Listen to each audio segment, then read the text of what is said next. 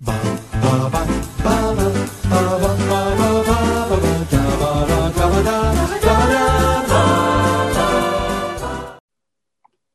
I'm Thomas Groves. And I'm Rhian Holmes. And today is our second of your three picks.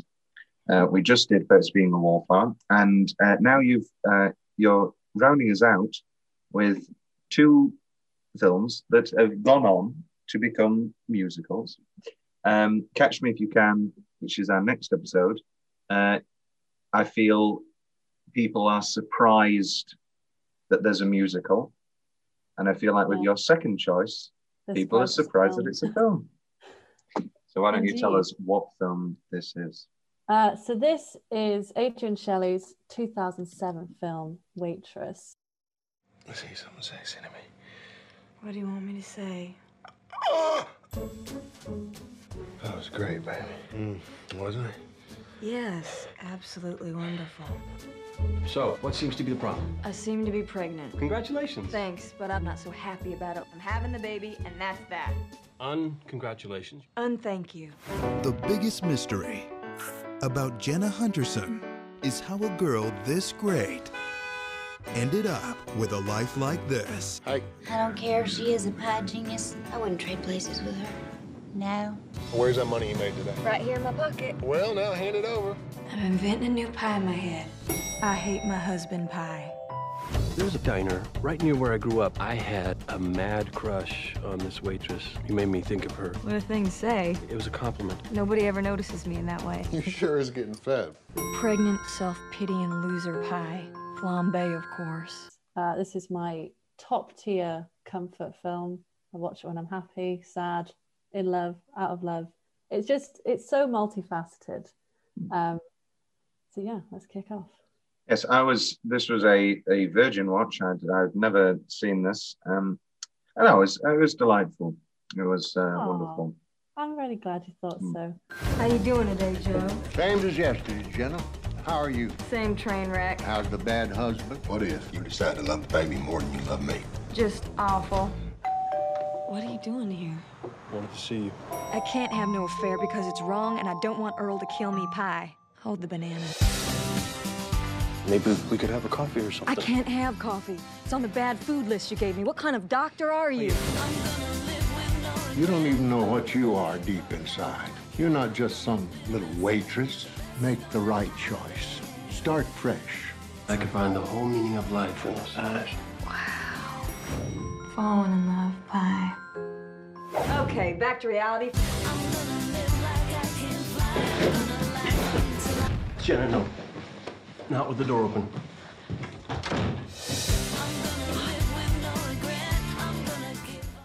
I do have changes. I do have marginal changes, but I thought all in all, pretty swell.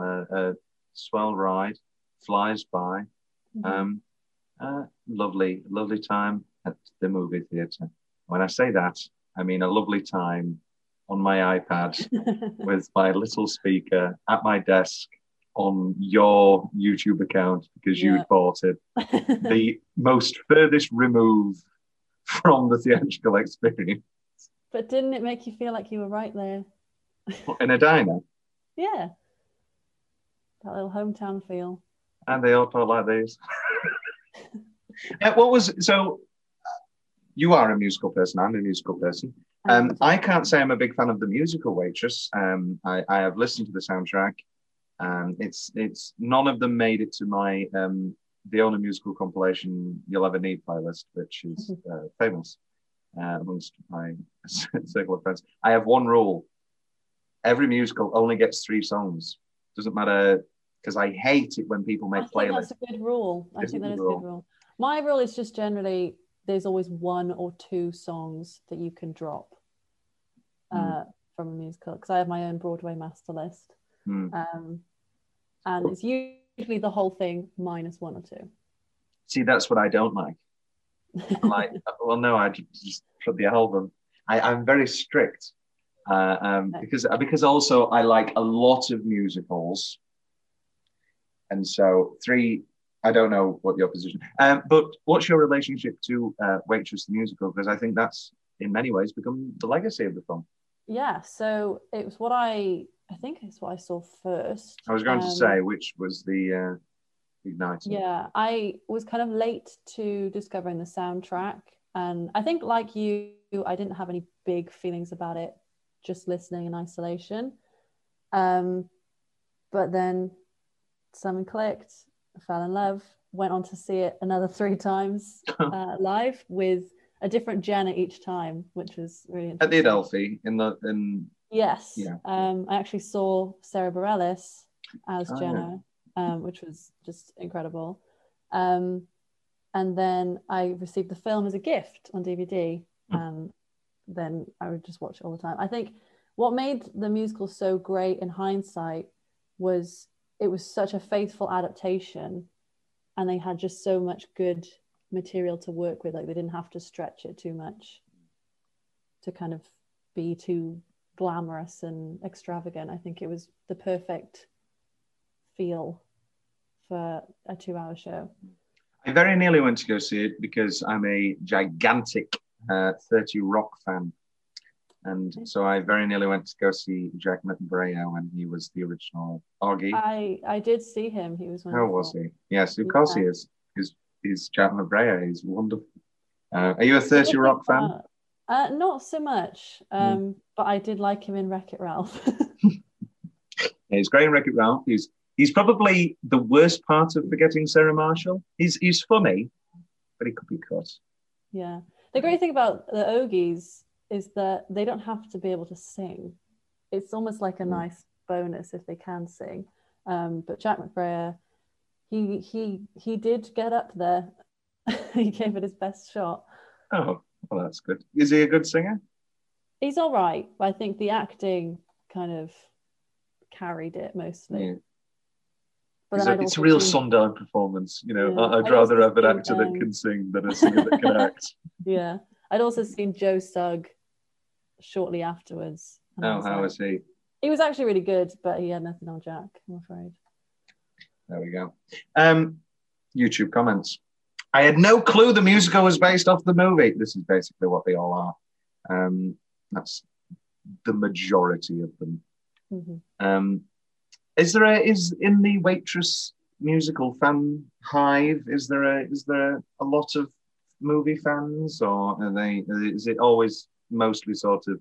I like the movie, but I don't really know. Like I only recently kind of joined the realms of like Waitress stan Twitter, and they're very much like musical centric, but I think they appreciate the film as like an additional thing. I feel like a lot of them, like me, discovered the show first and kind of fell in love with the music. So I don't know. The director, the movie, the musical are amazing. Such great choices in the Broadway cast. And I hope that Adrian Shelley is proud. This is another sad legacy of the film, is that obviously Adrian Shelley was tragically murdered following, pardon me, it like almost immediately prior to the film's releasing. Kerry Russell had to be brought in to do the director's commentary. And yeah, she was horrible murder. She was killed and then framed for a suicide, and then her husband said no, she would never leave a kid.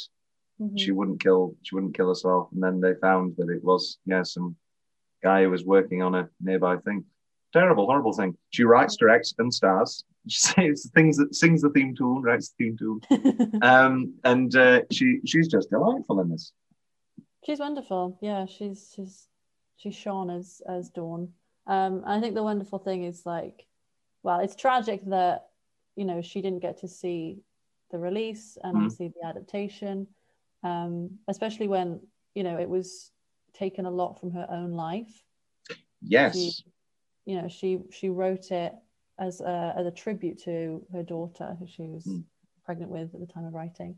But her daughter actually got to go and see the musical's conception, and she really liked it. And she's in this. The daughter is in this. She is little Lulu, which I didn't know first time watching it. It's a nice little Easter egg. sigh, Hollywood, stop making movies like this post the MCU era. I wish they would go back.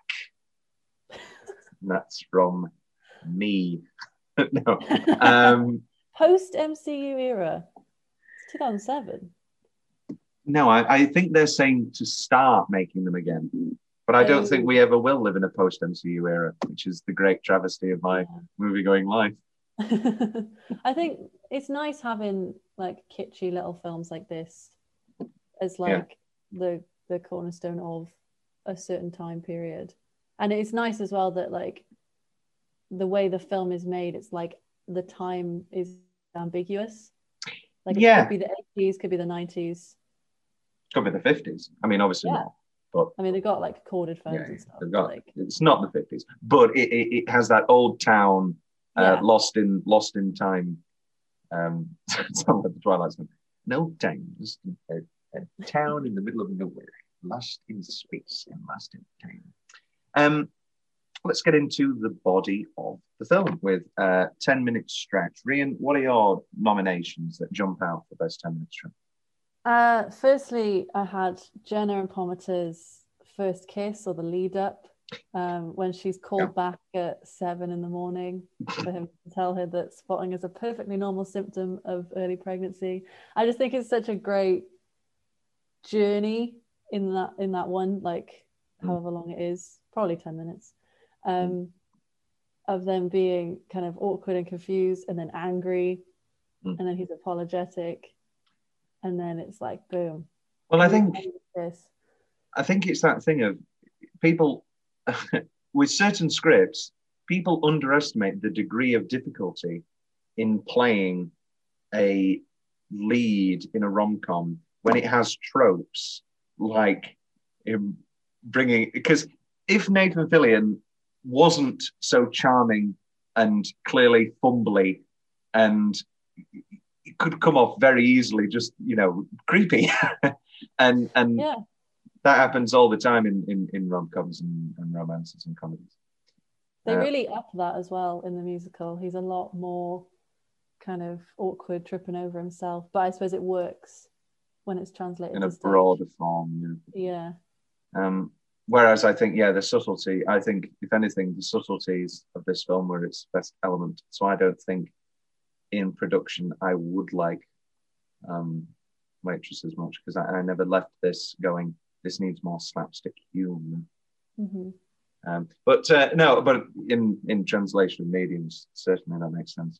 Any other nominations? I think that's very solid. I have that myself. Yeah. I also had the end of the wedding when Earl comes to get her, right into Pomater like showing up at the house, and they're saying, I don't want to be saved, and then they make a pie. It's just a lovely, like, you see like just the stark contrasts with like her relationships to these two men, and how, the way Earl is quote unquote affectionate with her, but it's all for his own gain, and he's looking at her and he's kissing her, is not at all, looking at her. Whereas, you've got the same like level of touch and like proximity in the same place with Jim, and it's like he looks at her and he sees her. I just wanted to look at you one more time. And it's brilliant. Star is Born, great movie. Love Star is Born. It genuinely baffles me how Star is Born went from, in middle of the summer, that's going to be best picture, best actress, best director, best actor, and then winning nothing but original song. Well, no, it won original song, but of course it was going to be, it's shallow. And then, I guess probably because like it's been done so many times, and like, don't get me wrong, I loved it as like a modern retelling. I think you can do it 1,000 times over in the right way. I think my anger is more so fueled by what it lost to. I'm not angry at Lady Gaga, because Olivia Colman in The Favourite was sensational and deserved the award. Leave her. No, leave her. I like it when she puts her tongue inside me. The funniest line of 2019. Probably the only line from that film that I remember. I watched it with an ex at the cinema, And I've seen all of Yorgos Lanthimos' other movies, and I knew that it was going to be weird and perverted and like dark and darkly comedic. And I was looking around and I saw all these elderly women, and I thought, these people have come for a Victorian Olivia Colman drama, and maybe they remember Rachel Weisz from Deep Blue Sea. And The Deep Blue Sea, not Deep Blue Sea with Samuel L. Jackson. Firstly, we're going to shut this. Very different films. Yes. The Deep Blue Sea is Rachel Weisz having an affair with Tom Hiddleston. Very good film. But I forget what I'm saying. Oh yeah, and I was like, oh, this is going to be great. And it was the exact opposite of watching Isle of Dogs and that bloody child with his hot dog. I have a sense memory of it. I can smell it. I actually watched The Favourite with my mother. Oh, how did she? In the living room. We don't talk of it. I think she kind of astral projected and pretended she wasn't there.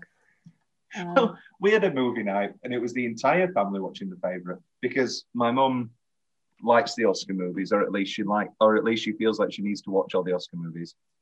And she said, oh, I still haven't watched The Favourite. I said, okay, let's watch The Favourite, but I'm telling you now, Dad's not going to like it, Isabel's not going to like it. And then 2 hours passed, and then it turned out, when it came to picking next week's film, that was my pick. It was insane. Rob. And my mum had 2 picks because she picked Bridget Jones's Baby. Good pick, though. Of the three. Yeah, no. Yeah, wedding. I've also got birth. I think just the knockouts, concluding 10 minutes. But 10 minutes is a bit tougher with this film. I feel like it's a film of vignettes. It's not so episodic. I found it kind of just melts together. Like a pie. Like a pie. Rhian, what are your weirdly specific favourite parts of this one? The really weird, those little things. Those little things, and it's full of them. This film. Joe and his obsession with horoscopes. Anything Joe does, really. I think the clumsy exposition at the beginning is like my favourite thing. Ironically, where he's like, I am Joe, this is my diner. Joe's Pie Diner, that's me, I'm Joe. Wonderful Andy Griffith, old Hollywood, old TV stalwart. Brilliant delivery, everything he says. I'm planning to draft the perfect suicide note that will hurt my snake husband and his new girlfriend the most. You're a horoscope person? Do you know what? I am, but not, like, I don't know things about horoscopes. Like, I'm not clued in on astrology, but I find that you'll read something just vague enough about your life, but the things that you attribute it to proves to you what is actually playing on your mind. A bit like how a coin toss will tell you how you really feel about something. There's a great, I don't know if you know this, but I like Mad Men. And there's a great Mad Men scene, because usually when they do the fortune cookie scene, it's like, oh my God, you should be in love with Michael Douglas or something. It's like, it's exactly what is needed in the film. Yeah. And there's a great Mad Men scene where it's vague, but it works. And I feel like that's a far better approximation of how fortune cookies and horoscopes and all that sort of stuff works, is that it's usually quite vague. And unless it's in like, big. It's you telling yourself what you need to hear, really. Yeah. Although I did download the CoStar app, and that is very specific. Like, just weirdly so. It tells you what to do and not do for the day. Oh. It's great. It starts controlling you. Today's message, it's okay to cry while things are going well. Oh. Right. Oh. But does that make it more specific because you are then going tick, tick, or whatever? Like, I don't know. There's a lot of like convoluted mess here. Any other weirdly specific favourite parts? The moment that, Earl's just found all the money and you think he's going to yell and hit her, and then he just breaks down crying. And it's the moment where Jenna kind of evaluates the situation and you see it on her face. She's like, I'm going to have to lie. And she says, it was all for the baby. I think that was such brilliant acting from Kerry Russell. Yes, we've not mentioned Kerry Russell yet, who I dare say is the lynch. Oh, it's not controversial. Is the linchpin of the film? Is the reason it works so well? I think you could attribute it to Adrian Shelley and the writing and directing and handling on tone. But I think if it wasn't for Kerry Russell being so magnetic, human, funny, sexy at points when she's getting into the relationship, and just vulnerable at other points. It's a wonderful, wonderful performance. She's just very human. And I think having seen like different people take on the role of Jenna in the musical, it's quite apparent that you can do it a number of ways. Like I've seen it kind of people zeroing in on like her youth, and then others, making her seem a bit more mature and kind of worn down by the years. But I think she is like the perfect middle ground. She's got an old soul because she's kind of resigned to this life that she thinks is just very, very, very reminiscent of Dorothy Boyd in Jerry Maguire, Renee Zellweger in Jerry Maguire, when she goes, I'm the oldest 22-year-old in the world. I don't know if she is 22. She's in her 20s. Have you seen Jerry Maguire? I haven't, but I know Renee Zellweger. She's great. People talk about Bridget Jones being star-making, and it obviously was, but it was Jerry Maguire. It was Jerry Maguire first. And or just Shark Tale. Just like people always think it's Holiday, but it's actually Lucky Star. I will never forget Madonna's number one now because of Bridget Jones' Edge of Reason. My weirdly specific favourite parts of the film. I enjoyed, hooray, woohoo, you got great hair. I love just put those files on the floor, swiping the files, just little things for comedic beats I enjoyed. The say something dirty, what do you want me to say? And then it finishes. It's it's at the point where we don't know the extent of the horrors of their relationship. So it's a funny gag. And watching it back, it's like you've got to laugh or you'll cry. And her just wonderful resignment. I love both kisses. The whole gimmick of them being really professional and then kissing, it's wonderful. Brilliant. The smile montage where she's smiling. Yeah, I had that in my best single minute. The Friday sequence is what I called it. Yes, it's lovely. It's the slow to. I mean, it's a bit manic at certain points. You'd hope that she's not actually doing that to all her customers. But it does bring you into her ever-changing moods, which I think is a Paul Weller song. I can't remember. When Andy Griffith goes, "Pie Lady, listen to me." And without a doubt, my favourite part of the film was the matching dresses of Lulu and Jenna at the end. And I love there's a bit in Terms of Endearment where the little daughter of Emma has a matching rain like a head shawl for rain, and so it's like plastic and covered, and she has the same one as her grandmother, and they're walking. I love matching outfits. It's so sweet, isn't it? Although I watched this most recently with David, and he said about the end, he was like, they've ruined the interior design. It looked better before. I literally had this in change. Her pies look worse, and her diner looks worse. It looks atrocious. It's cool. It's hip. It's feminine. That's the point. What's feminine about fluorescence? Just get it. You know what outlives all genders? A good business and a good design of a layout. That transcends. A good business. It needed a shake up. I don't think it did. It was well, actually, then show that it needs a shake-up. Earlier on, have Joe go, nobody comes here anymore, and have it be quiet. It's always full because people clearly like the place. It's successful. Her pies are doing well. And also, what were those pies at the end? They looked like Dr. Zeus pies. They looked like do you know, Cat in the Hat. They were literally the things that they have at the Who festival in the Grinch, where they're like stuffing different colours into ambrosia. Or is that Edward Scissorhands? The Edward Scissorhands and the Grinch have the exact same scene of an outsider being force-fed mountains of food. Yeah. One of them has ambrosia.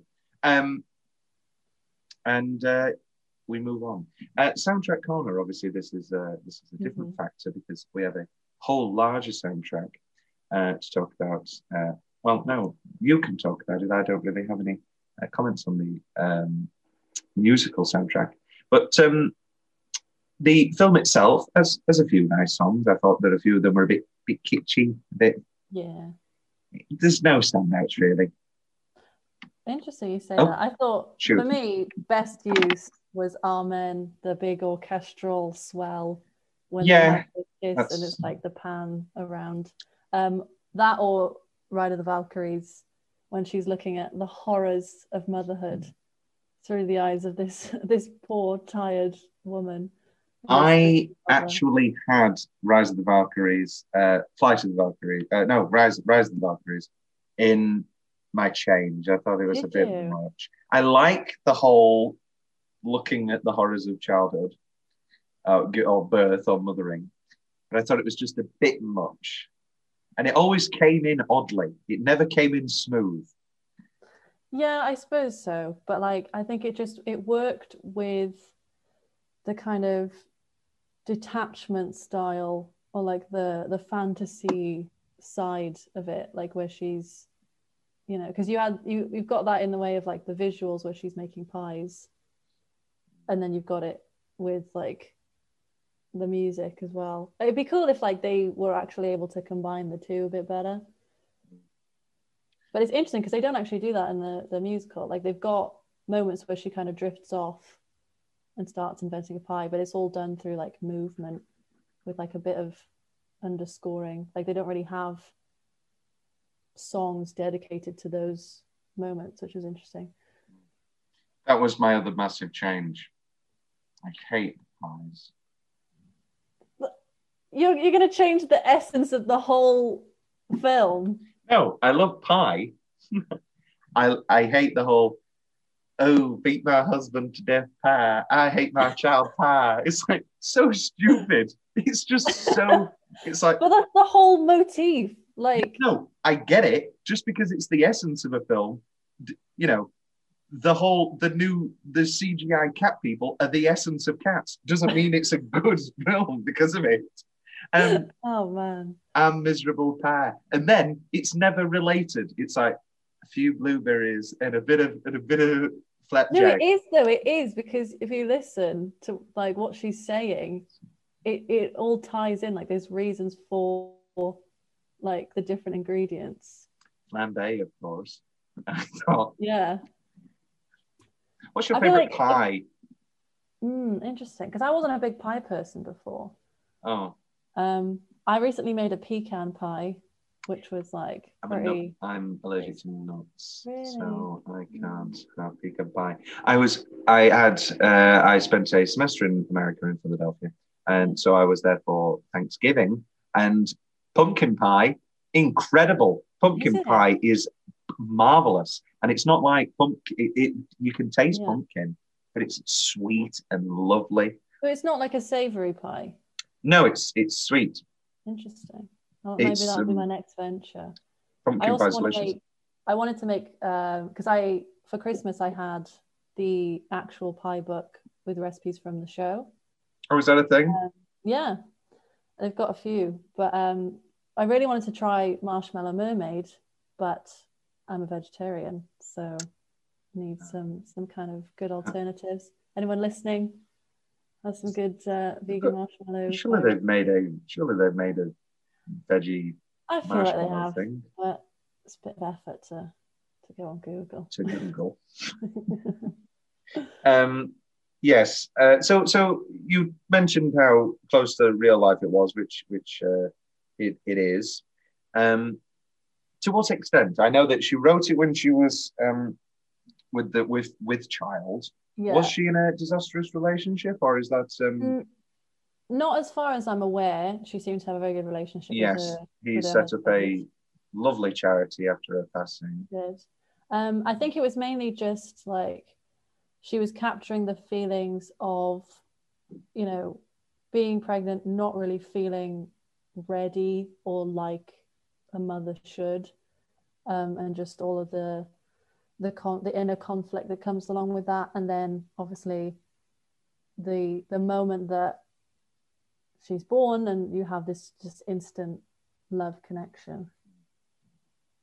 So children are great. I just love children. I love babies in movies, children in movies. They're just delightful. Literally, if I ever have a little girl, there will be no movie that I am more like than Steve Martin in Father of the Bride.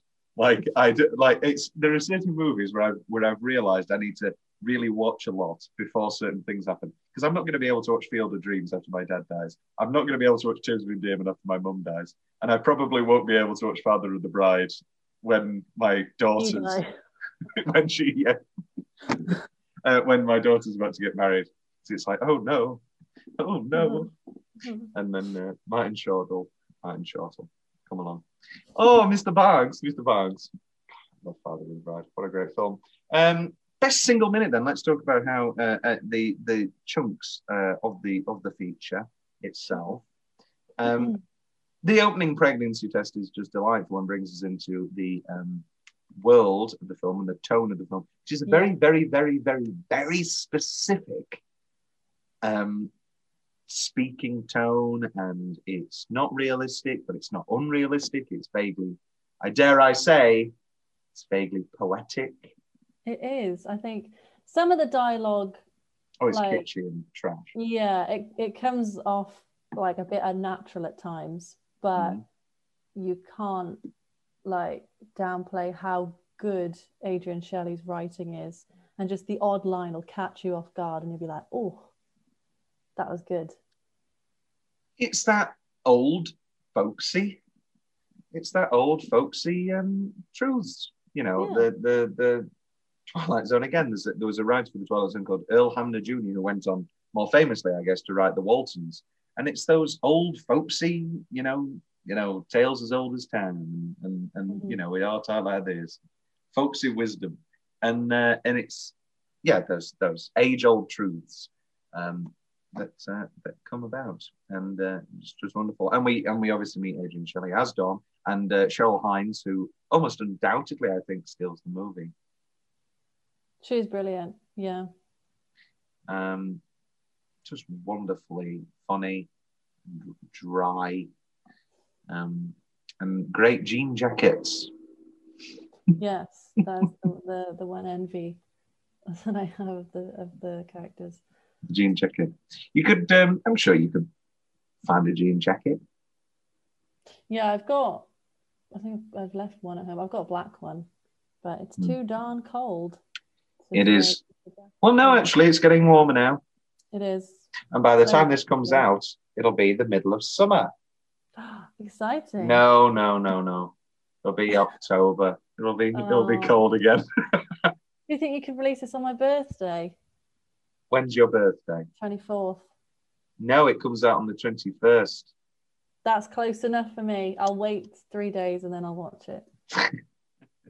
There you go. I don't watch myself back. What? Last piece. Sold out even faster than usual today. Good on us. Thanks.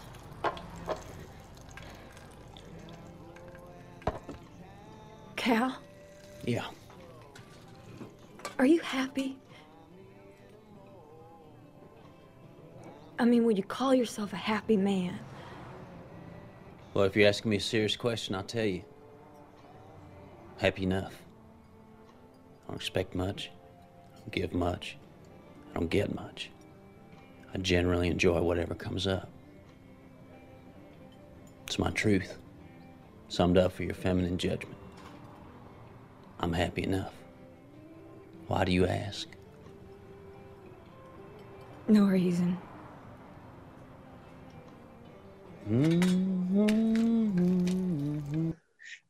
We move on. Oh no, we don't move on. I only said pregnancy test. There's plenty other best single minutes. 1 good minute. The bench, waiting for the bus, and that sort of initial flirtation with, say his name again, Dr. Panometer. Pometer. Yeah. Just stupid Rhian name. Pometer. I think it's so brilliant because you see, you're almost in like Sarah Bareilles' mind when you're watching this movie, because you just see the moments that are so good that you think, yes, they needed to be punctuated with a song. Like Only Takes a Taste is like pretty much that whole conversation verbatim, and it just works so well. Yeah, it's that weird thing of watching movies after the musical, and it's that weird combination. And because one of my favorite films, full stop, is Sunset Boulevard, and one of my favorite musicals, full stop, is Sunset Boulevard. And I sort of came to that at the same time because it was a family, we're a big musical family, and so we would drive up to see me great grandma Mona, and would listen to the first half of a show on the way up and the second half of the way down. And Sunset Boulevard and Miss Saigon there with the big rotational CDs. And it's that odd thing of going, okay, that's the song. And I think in actuality, as much as I think it's the common argument within the musical community that we want more original shows, obviously. But then when it comes to adaptations, I think the weakest adaptations of films or books or all that is when they try and make it their own. Because if you're going to adapt it, utilize what made the film successful. And as you talked about with Waitress, it's a very, very faithful adaptation. Absolutely. Whereas for me, maybe it's because Tootsie is another one of my favorite movies. Mm-hmm. Tootsie was like bad. Well, no, I didn't think it was as bad as everybody made out. But so many different plot changes, and I thought, no, you're making this worse and unrealistic. It's semi-believable that Michael can get away with working on a soap show and dressing up as a woman and saying he has a makeup allergy, so he has to do his makeup at home. That's believable. It's not believable that he can be a Broadway leading lady 8 shows a week. That doesn't fit. And I understand that it's a musical, and so it makes sense to make it a musical. Yeah.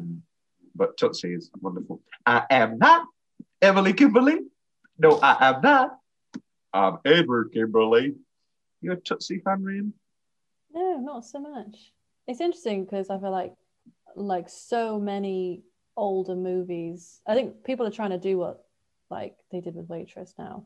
They're taking so many older. Some Like It Hot's just been announced. Mrs. Doubtfire's in the works. Back to the Future. Yeah.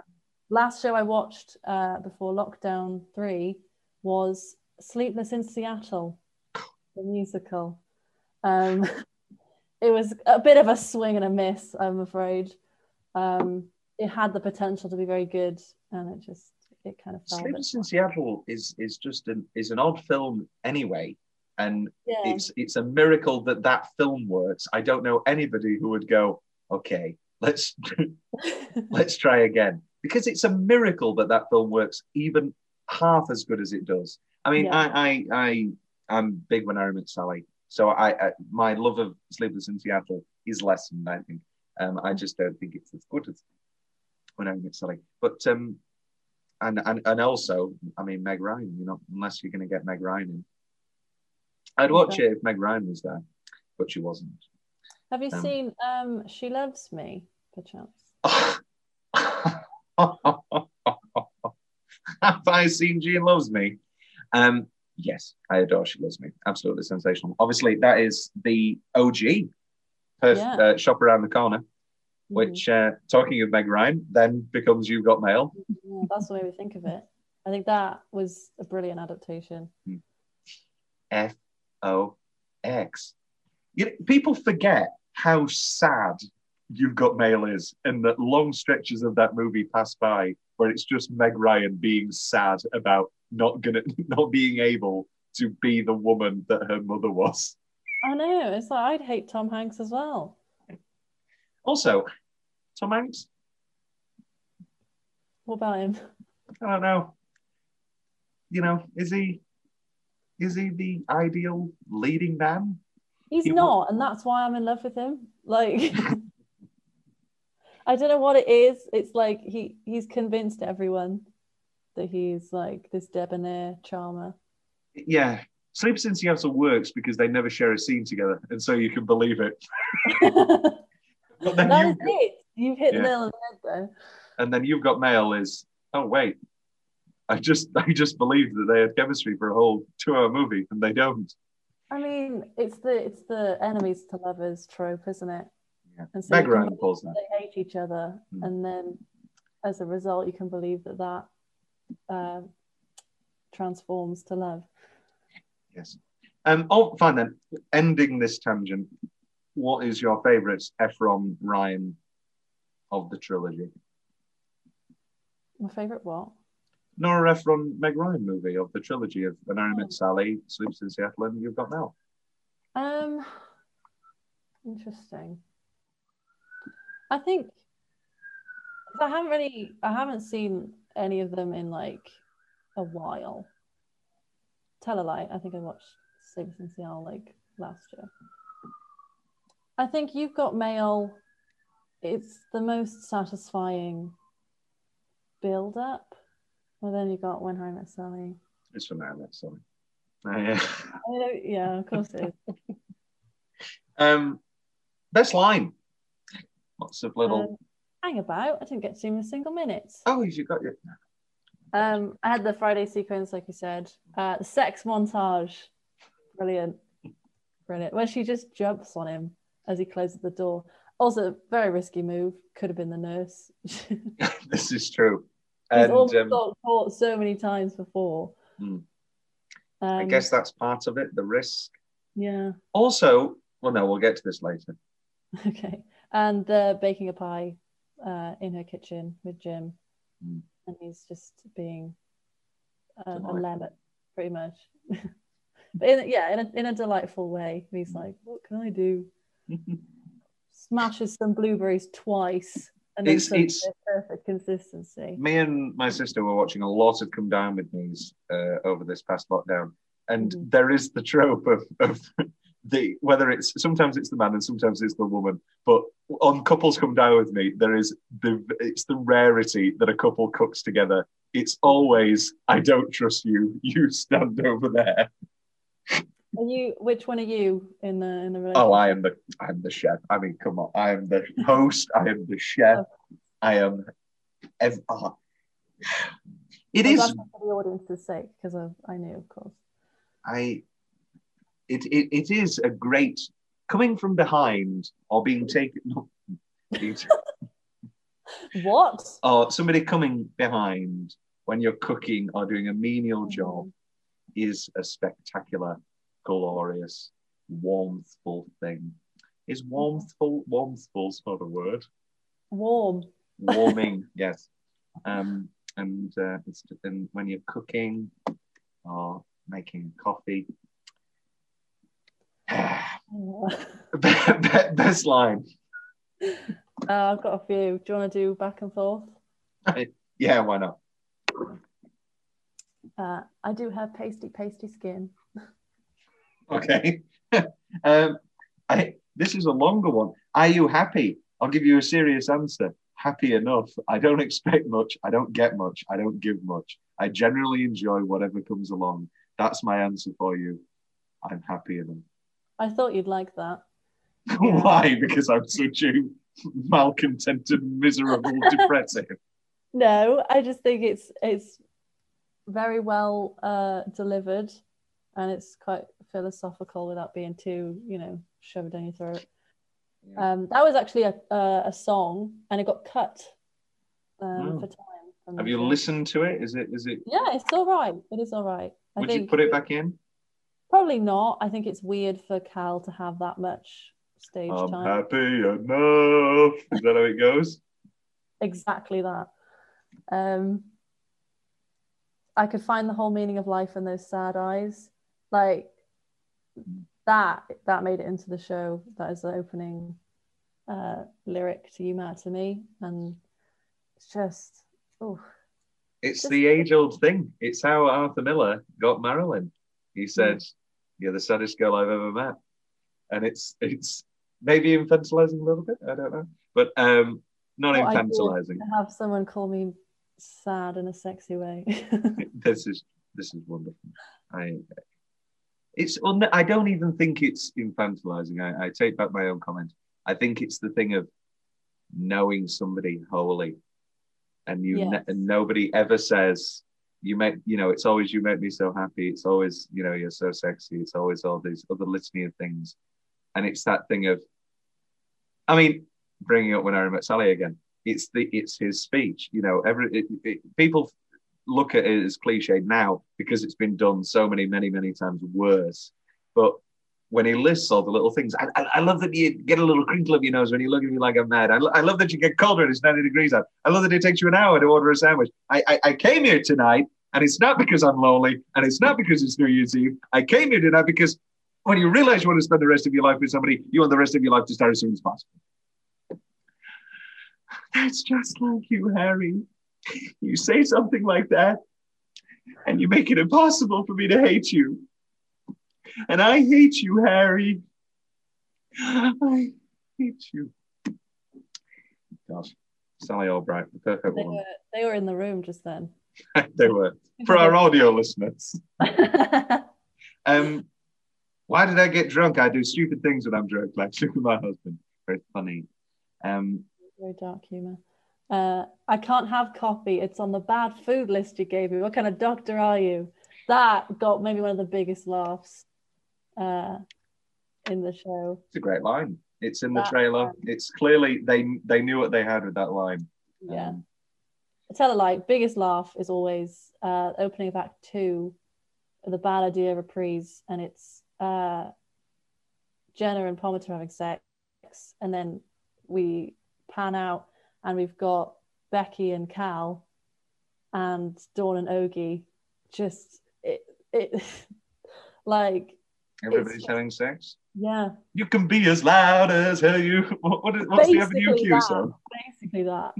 And it's just the raucous hysteria that erupts in the audience. Is her leaving Earl a song, or is that just a line? Because I presume if it's a line, then that's rapturous applause.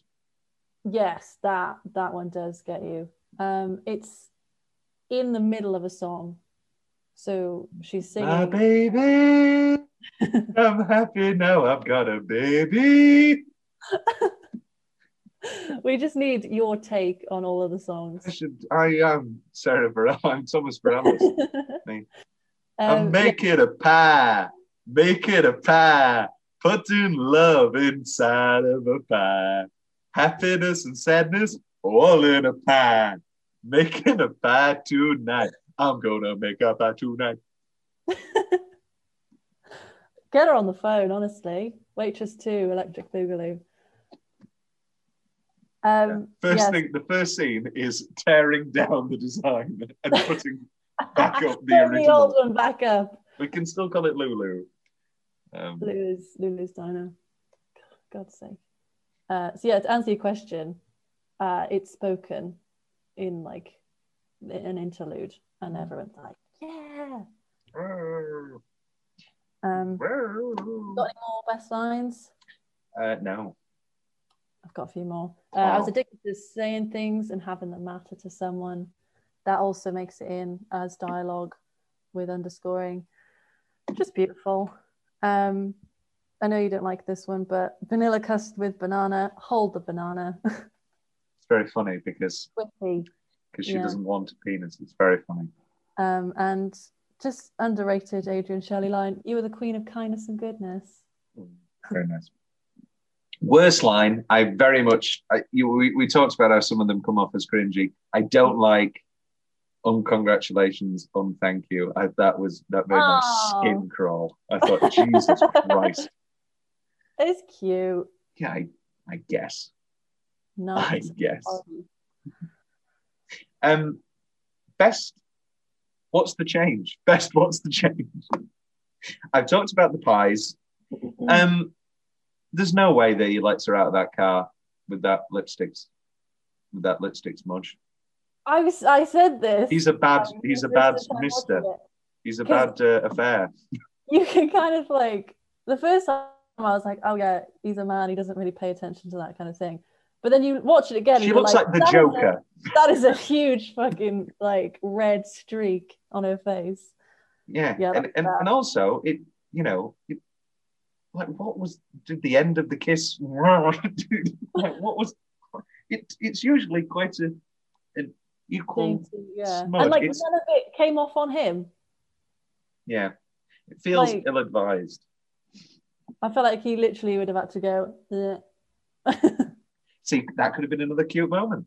Oh, you've got a little. Oh, you've got a lot. You've got a lot. You've got a lot. You've actually got loads. Let me fix you. Yeah, I agree with that. Yeah, just to like fix some of the pacing and the dialogue in places. Because I feel like people just, they have a habit in this film of just talking out of turn. They'll say whatever they want unprovoked, like Becky with her fucking boobs. She's like, did you know that they're crooked? And then it's never asked for. But it does have a good payoff with the, oh, I got this down in Florida. This one's up in Maine. I guess my biggest problem, and I think it's not necessarily a problem, I think it's the performance. And I understand the performance, I think, because anybody can be an abusive piece of shit. They're not always stereotypical. But I think Jeremy Sisto in this is actually quite bad. As Earl. Earl. I think when he comes in and throws the chair, I thought that was, at the wedding, I thought that was like bad. That wasn't frightening. That wasn't shocking. That was like badly handled. And I'm not saying he needs to smash up a jukebox, and I'm not saying he needs to be Bill Sykes and be brooding and silent. I think it's interesting you say that, because I think from certain angles, you'll see him do something and you'll be like, that guy's pathetic. Like, he's not scary at all. And then he'll switch up on you. And so it's like he is a low life, essentially. Yeah. And he's not this kind of caricature of like an evil dude. That's what really made it for me, was that he has his vulnerable moments, and he has he's just like, he's a possessive, insecure boy, man-child, and that translates well, I think, with the little things that he does. I think I agree with like the chair thing, just as well, because like I feel in the like middle of the wedding. Yeah, I don't think he would have. No, he wouldn't have. He would have waited outside. Spectacle, yeah. But then he's just like, he's just brash and like. I thought the one slap we get was very well handled, very well positioned, and very well delivered. But I thought, yeah, the chair specifically was. I think they needed something to justify Joe coming back and being like, "You damaged my diner." Also, did he? Because he just knocked over a foldable chair. He needed to do something, yeah, to like warrant him saying like, "You're a dick." Yeah, or even majorly ruin the wedding. Like starts on it like verbally or something, and I go, "You ruined that girl's wedding." But other than that, as I said, the diner and the final pies look atrocious. They look like the Cupcakeinator, like literally just a purple splodge. Yeah. Anything? I love you. I'll make it all like an accident. Brilliant. Anything. Anything. Universal Studios. Ching. That is the one film that me and my sister know all the lines Oh, to. come on. It's you may have a rival with Thomas and Isabel Carruthers. It was like Isabel's favourite film. She would watch it, and she would do the thing of finishing it, starting it again. Yeah. Taiwanese politics. No more big government. But rest in peace, Kelly Preston. It's so sad. I know. Another Jerry Maguire, another Jerry Maguire alum. Alec Baldwin. I was like, who's this guy? I really like his energy. And little did I know I would go on to adore Alec Baldwin. Yeah. My one other change. Shoot. It's to do with Dawn and Ogie's relationship, because I think in the musical they have the same origins. You know, they meet. She hates him. She wants to send him away. He's persistent. And then there's the clincher. There's the moment where they realize that they have so much in common, and it's the very it's the cheesy thing of the twinkle, the ding, and they're like, oh my god. And I feel like it would have been fitting with the movie to have that kind of thing as well, but instead we got Dawn saying, oh well, no one else is gonna love me, so, and her settling, and it's like, well, does she actually love him, or is she just too insecure? I liked that though a little bit, because I know that we love stories of everybody being happy, and we love stories of strong women being happy on their own, but also there's lots of people in life that do just settle, and they're not miserable. They do have okay happiness. So I think the film is going for a different angle. I say this not having seen the musical, but I think the film and Shelley is going for something a bit more realistic. I do get it, but I feel like we're kind of surrounded by morbidity and people settling into their drab lives. And I think, but for me anyway, it seemed like Dawn's happiness was the trigger or the catalyst for Jenna to be okay, what am I doing? Because she's actually going out and achieving her dreams. And she is, of course, the absolute worst example of settling. Yeah. So I guess we are officially forgetting about that nonsense that happened last month. Yes, we officially are. I want to apologize for it. I almost called you just to apologize. I mean, I was so stressed out at the time, taking on all those new patients. I hadn't been sleeping well. My judgment was not what it normally is. I want you to know that'll never happen again. From now on, our relationship will be strictly a medical and a professional one.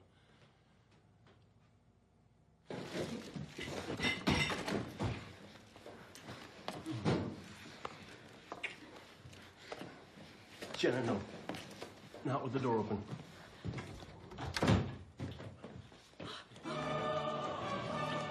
Dear baby, P.S.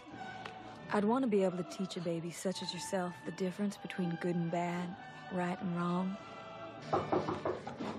But it seems I'm not fit to teach nobody nothing. Commodore, you still in there? You got a phone call? I'll be right out, Norma. Mrs. Henderson needs to be weighed. Would you take care of that? And you can get dressed. I'll see you in my office in a few minutes. And finally, exactly. They've already explored that side of things, because she had settled for this, childhood sweetheart turned psycho. Such is life. What's left from Rhian's nose? I just think it's a beautiful, the film and the musical are both beautiful tributes to Adrian Shelley, and it left such a lovely legacy. And like I say, very faithful adaptation, but it's got that kind of modern twist with Sarah Bareilles' sound. And it's one that people say is overrated already, having only been kind of in the public eye for 5 or so years. But I think, like the film, it is timeless. And yes, it might be the bad go-to for audition songs and things, but I think story-wise, it's simple, it's heartfelt, it doesn't need all the grandiose of Your Greatest Showman and other shows at the time. I wouldn't say it's overrated. I think it's exactly well rated. I Yeah. think it's, as I've said, it's not my favorite show. It's not a show that I listen to a lot. It's not a show that I would exactly go and see, I don't think, unless it was like rock bottom tickets. I would recommend it at least once if you can find some cheap seats. I mean, I will literally, I'm like a rabid dog. You could sit me in front of, I don't know, fucking one of those, that like Cirque du Soleil's. I will watch anything live. At this point, yeah.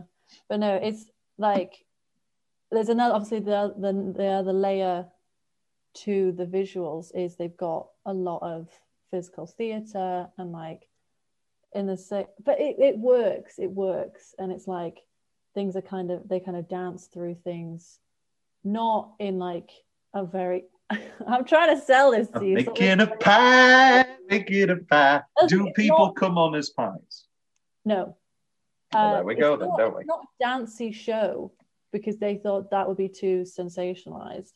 So it's very much like an acting through movement show. But like the songs take the most precedence, and they just have this kind of fluidity of motion. And the band's on the stage. The band is on the stage, and they serve them at different points in the show. Here, take a pie, everybody have a pie. It just feels like it creates that diner feel, and the motion of the day, and like everything's going through the routine, and it's just a great visual audio sensory experience. Mm-hmm. And it smells like pie. Oh, can you have pie? I presume they sell pie. They sell little pies, and they also pump the scent of pie into the foyer at the Adelphi. Oh my God. Yeah. They'll have been pumping that for so many months that Back to the Future, you'll come in and you'll think, oh, it's the DeLorean. It's the smoke of the DeLorean. No. Burnt pie. Marty, I smell pie. Marty. Doc, you put pie odor into a foyer, Doc? Oh, me. You made a pie. Hetty, how do you keep saying that? Yeah, great experience. Would highly recommend it. It's going on tour. Yeah, it seems like it's a tour show. What's left from Tom's notes? Nothing other than, speaking of Mad Men, Helen Bishop's in this. She's she's the divorcee from the first and second season, who is the mother of Glenn, and she's Doctor's wife. Oh, Francine, nice. Yes, she's wonderful, and even in that brief moment, she's very nice. And I simultaneously like that she's not a caricature of a cold, evil bitch or something. Because all of these like affair movies, they're always the other person's always evil. I mean, in this case, obviously Earl is evil. That's obviously. But I feel like it's always being like a feminist movie to not place too much emphasis on, oh, his wife is terrible. And it's the fact she asks, like, are you happy with her? And then she's like, don't answer that, because she doesn't want to consider that there's another, human being on the other side of things. Yeah, who's likely very upset. There is another change that kind of brings to mind, and it's like I wholeheartedly agree with her leaving Jim at the hospital at the end. I think it was a perfect thing for her. But the fact that she just very nonchalantly was like, you can go back to your wife now. If I was Francine and my husband had just had like a 6-month-long affair. You don't know this. You don't know this. That's the thing. I'd want to know. And like, so you think that Jenna should confess to the wife? Maybe not even herself, but like, it's the fact that she kind of framed it as, okay, no one gets hurt this way. You can just go back to the life that was clearly not satisfying for you. And like, I know it's her movie, it's not his, so we don't need to know what he decides to do But it's the fact that she was like, no body count, we can end things here and everything will be fine again. And it's like, well, no, he's cheated on his wife for like a long time and he's in love with you. Because, and also, we can't have her say, you should tell your wife. Because if he is going to tell his wife, then he should be with Jenna. I don't know why they don't. I don't know. In all honesty, I know it's a realistic movie. Why did he have to be married? And I know that it's feminist, and I know that she's happy and content with her daughter and her business. Yeah. But why did he have to be married, and why couldn't they just get together? I think the important thing for this movie, anyway, not for all movies, but the important thing for this one was that she was self-sufficient and she relied on herself, and the importance of self-love and, you know, familial love, platonic love over anything else, because she'd obviously entered into this relationship, this marriage with Earl, and thought that, oh, it's normal, you know, for me to be kind of financially controlled and everything that I do is surveilled and sorted by him.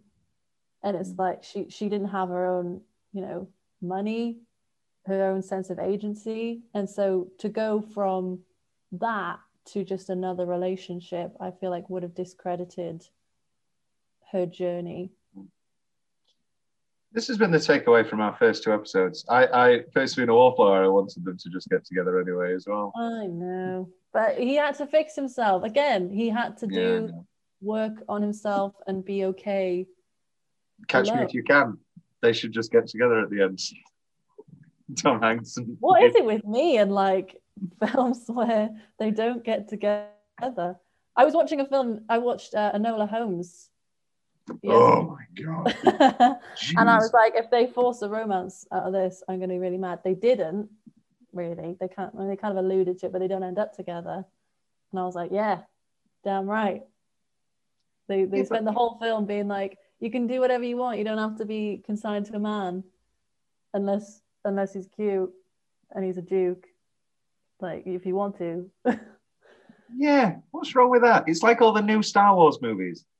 Yeah. You know, have some goddamn romance and emotion. It's not even, it's emotion more than anything. Like all those new Star Wars movies have nothing.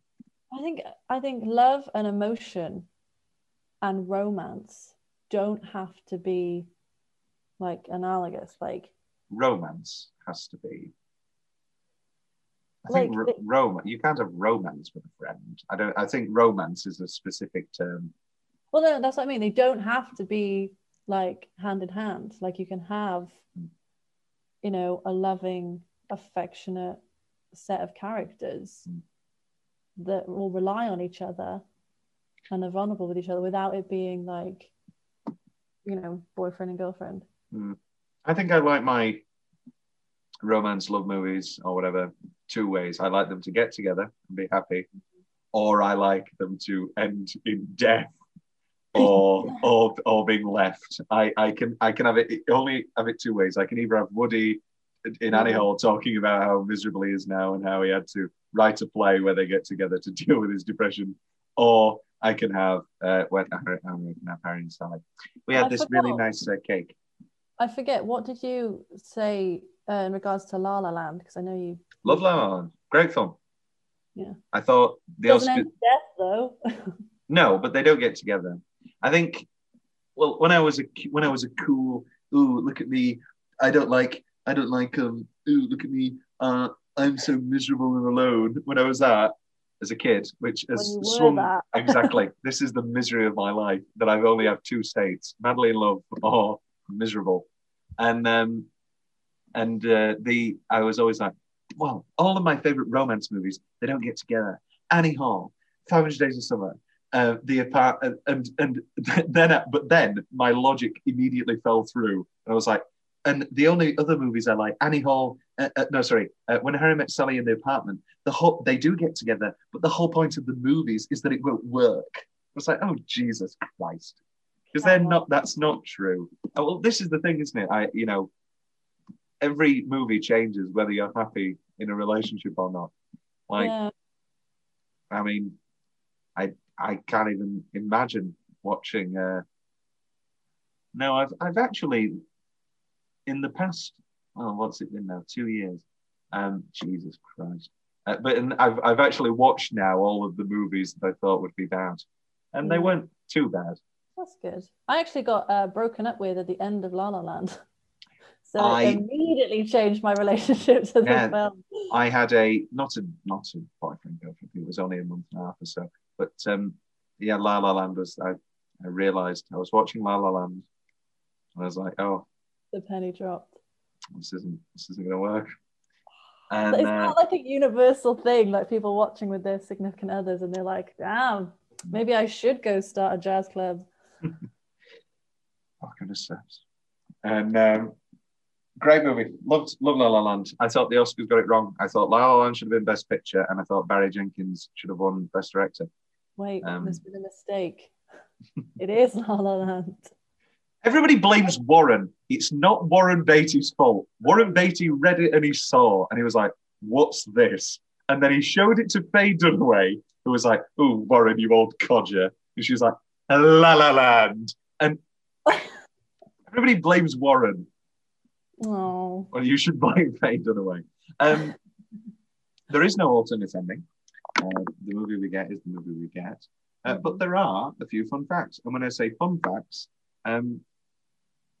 facts.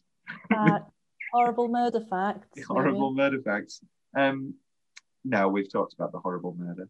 The toddler who plays Lulu in the movies is her real daughter, Sophie Ostroy. Do we know? So this is 2007. I'm going to guess she's what, 4? Let's see. I mean, it would be easier to just Google it instead of me guessing. She's 18 now. 18 now, so she would have been. Quick maths. Oh, this isn't going to work. 4. She would have been 4. So I was right. Yeah. Oh, see, there we go. The movie was shot in 20 days. Alternate in the Earl relationship, when Jenna and Earl argue in bed, the scene originally concluded in a sexual encounter that Kerry Russell described as kind of rapey. That's one hell of a way to describe it. While filming the scene, however, Jeremy Sisto's sympathetic delivery of the line, "You're my sweet thing," caused Adrienne Shelley to reassess her original concept of the character, and she changed the scene on set to end with Earl quietly going to sleep. Interesting. I think we get enough bad Earl. I don't think. I think there's definitely like. Oh, forced, coerced. There's a lot of coercion of. Yeah, it's just him again, looking at her and not seeing her. You know, Come on, it's been a month. Come on. Yeah, the line that's just sums him up as a character for me is, "You're the only person I've ever loved. You're the only person that's ever belonged to me." And it's like, you see how warped his perception of a relationship People is. don't belong to each other. Breakfast at Tiffany's. And it's like he's not doing this out of malice per se. It's because he genuinely thinks that he's in the right. Terrible thing. A good villain. Yeah. Old Joe's check was apparently for $270,450. Wow. Although the cursive total is partially covered by a thumb and the digits off screen. If you zoom and freeze frame, you can see the first part of the cursive writing when she first starts opening the check. The amount was obscured on purpose through these methods and quick editing. According to the DVD commentary, in order to help avoid making the film seem dated in any way, the prop department, however, never did get the check quite right. Joe's address on the check is seen as, what a boring end of a fact. So there we go. We don't exactly know how much money, but do you want to know something that's going to make you go, ugh? So in the musical, they also don't specify, but when she's reading the card, he walks back on as like a spectral figure, and he's like, "Start fresh," tips his little hat, and they have a little chime, and then he goes off. It's like, oh, making a pie in the sky. I'm making a pie in the sky. I'm in heaven. Yeah, also, we're going to put a link down below to Tom Carruthers' version of Waitress. It'll be on Spotify, SoundCloud, Apple Pie Music. There's a whole song about Old Joe in Heaven called Pie in the Sky. And We should actually done that. I also thought that was a bit fumbled, actually, the dealing with Old Joe's death. Oh, yeah, he slipped in a coma. He's not coming out. I thought, fucking hell. That was quick.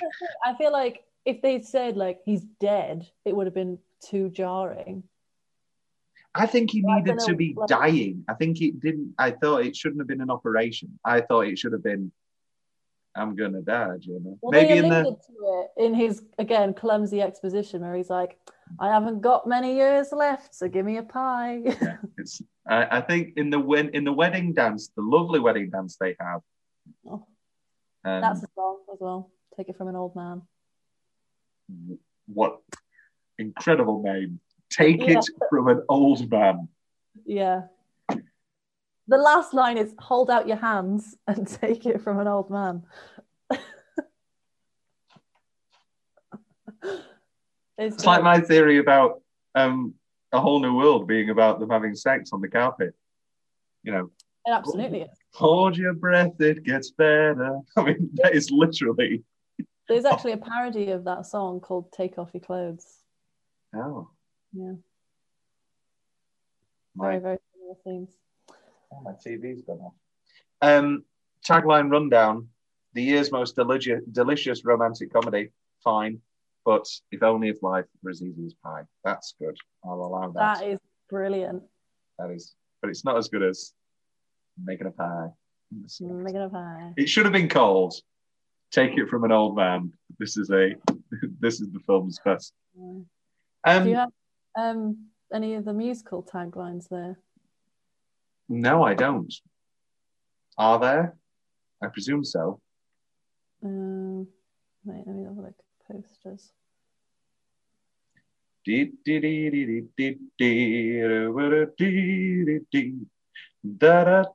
only takes a taste. Oh. Is one of them.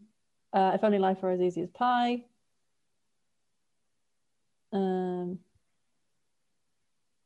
Starring Sarah Bareilles. Okay, that's. Oh, this is a good one. She's done taking orders. But she's not. Her goal in life is to take orders until she dies. But it's a double meaning. Of course. Yeah, I got it. Everyone deserves a slice of happiness.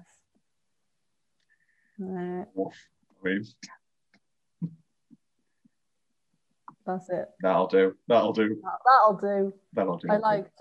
I like She's Done Taking Orders. Yes, it works. Tom's big questions. We've talked about Francine. We've talked about Ogie. Mm-hmm. Why does Joe do a Hannibal Lecter sketch of? I've never understood it. I guess it's not set up. How easy would it be for him to be sketching earlier in a scene? It would be obnoxiously easy. He has a pencil in like a lot of his scenes. It would be obnoxiously easy to just have him draw a dog and just go, oh, you're sketching again, Joe. You don't even need to show him sketching. It would be insanely easy to set that up. They should have done that. It is nice in a way because it's to show that he's not a heartless bastard, and all the times that he was there, he was actually taking an interest and like he took a shine to Jenna. I'm the drawings, please. I think having the card in itself, to my only friend, that was nice enough. The thing is, the drawing's not good. It's saved a little bit by Dawn and Becky's reaction. Yeah, because it's like, they're just like, oh. Because it's like vaguely meant to be a joke, but then it's the clincher of the movie, like sentimentality and hope-wise and all that. So it feels slightly out of touch.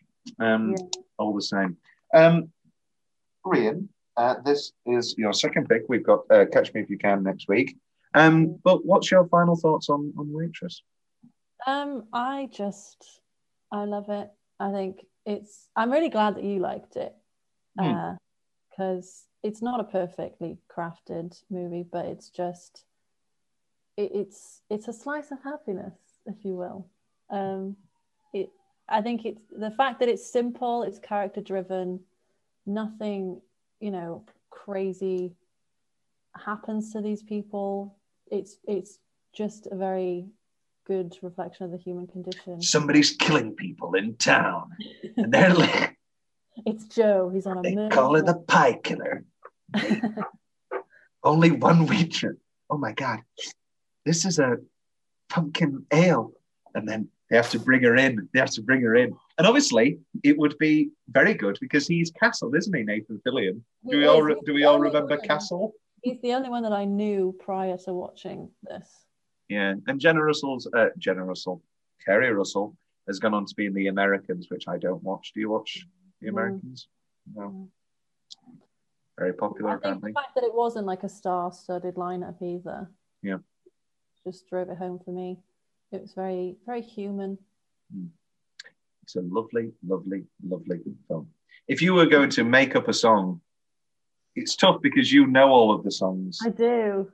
I prefer your renditions, to be honest. There we go. Let's all sing together. Making a pie. Making a pie. Gotta make a pie. Making a pie to get away. Dabba dabba dabba da da ba ba ba ba ba ba ba ba ba ba ba ba